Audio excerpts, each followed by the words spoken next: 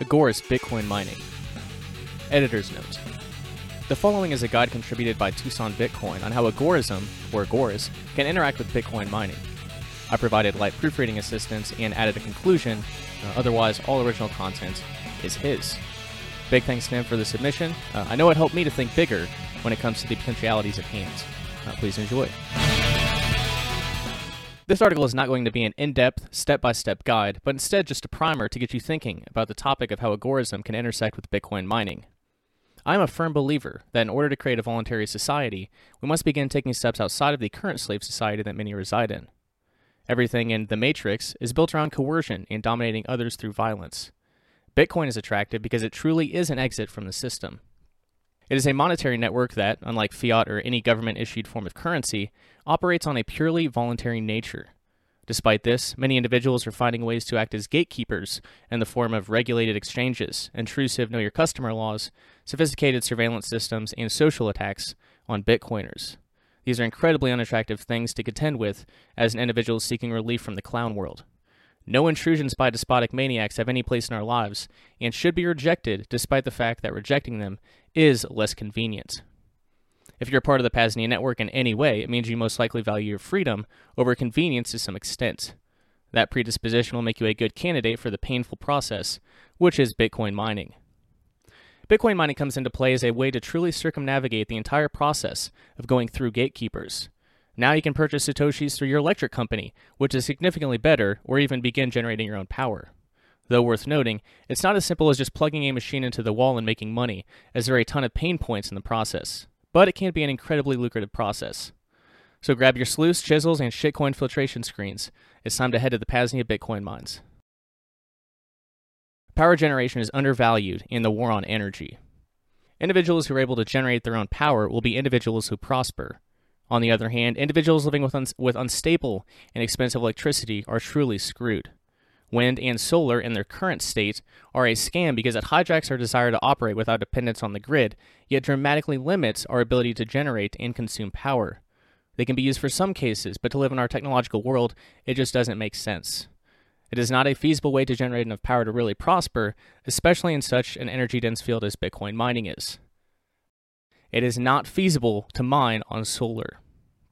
Oftentimes, power sources such as hydro, oil, and gas are located in remote places. People all over the world are tapping into these resources for mining. An individual could theoretically begin tapping these and build a community around this. Bitcoin mining could be a way to fund the entire infrastructure. This stands in stark contrast to the servile society and their anti-human climate change fearmongers who are constantly shooting themselves in the foot by trying to reduce energy production by 90%. Raising the cost of energy in this manner is a sure way to make individuals more dependent on the system that we loathe and want to exit. Being able to generate your own energy gives you a tremendous amount of freedom in not having to be reliant on utility companies.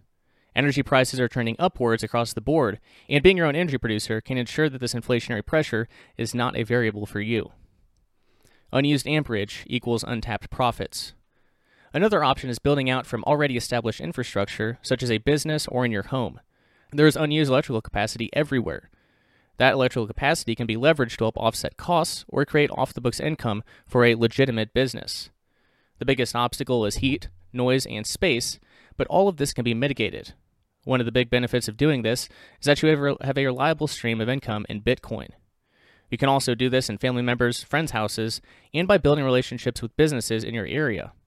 Many business owners will be open-minded to the idea of you renting out some space for you to run your miner, especially if it includes you teaching them how their business can utilize Bitcoin and how they can safely store their wealth from government parasites. Peer-to-peer Bitcoin. The majority of miners' costs are in fiat. Think power bills, hardware maintenance and upgrades, rent, mortgage on property, etc.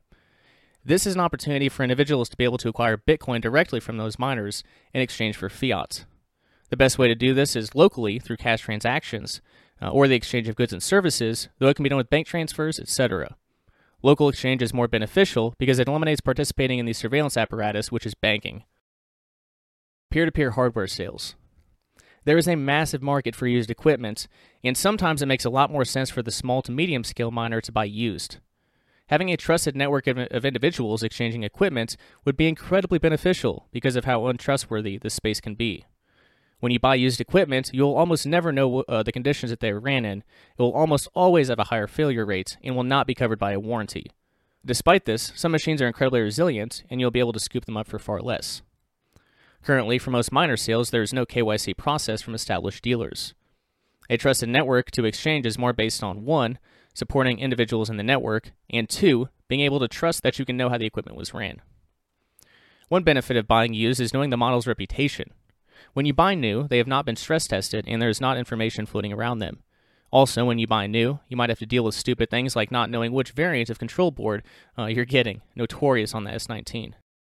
Individuals in the network could provide valuable services, such as refurbishment and repair. Repair is always a major pain point, as repair centers are slowly being built out and is a highly niche and specialized skill set. This is another place an individual could begin earning some off-the-books income. Infrastructure and valuable skills. There's a ton of infrastructure needed in order to be able to mine. Generators may need mechanics. Installation will almost definitely need electricians. Individuals with these skill sets and the network could be tapped to provide these skills. Not only are these skills valuable in this capacity, but again can be valuable in a larger capacity for building out citadels. It's not far-fetched to believe that Agorist communities can be built around Bitcoin mining over time. The mining industry is wide open for individuals to begin working in it. Nobody is an expert because things are changing incredibly quickly. If you're able to pick up new skills quickly, there is a ton of room to grow and learn here. Ending up with more Bitcoin from mining. This is the hardest part of it all. Buying a miner is essentially buying a 2-year-long position on Bitcoin. After that position is completed and you have made an ROI on the machine infrastructure, everything earned after that is a plus.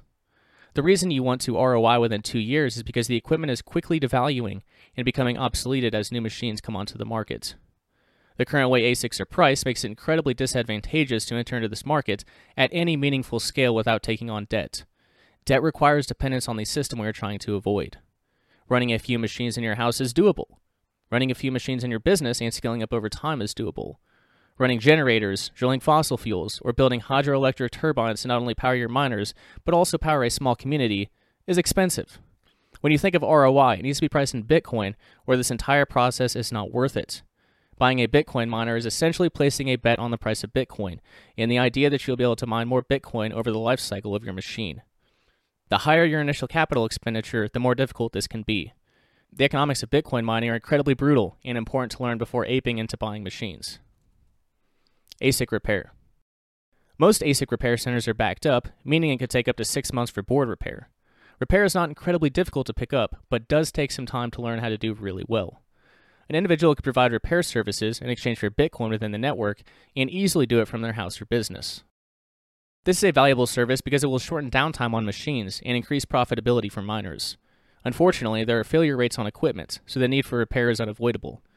New equipment has a warranty, but that could take up to a month for a turnaround. Used equipment will not have a warranty and must be repaired.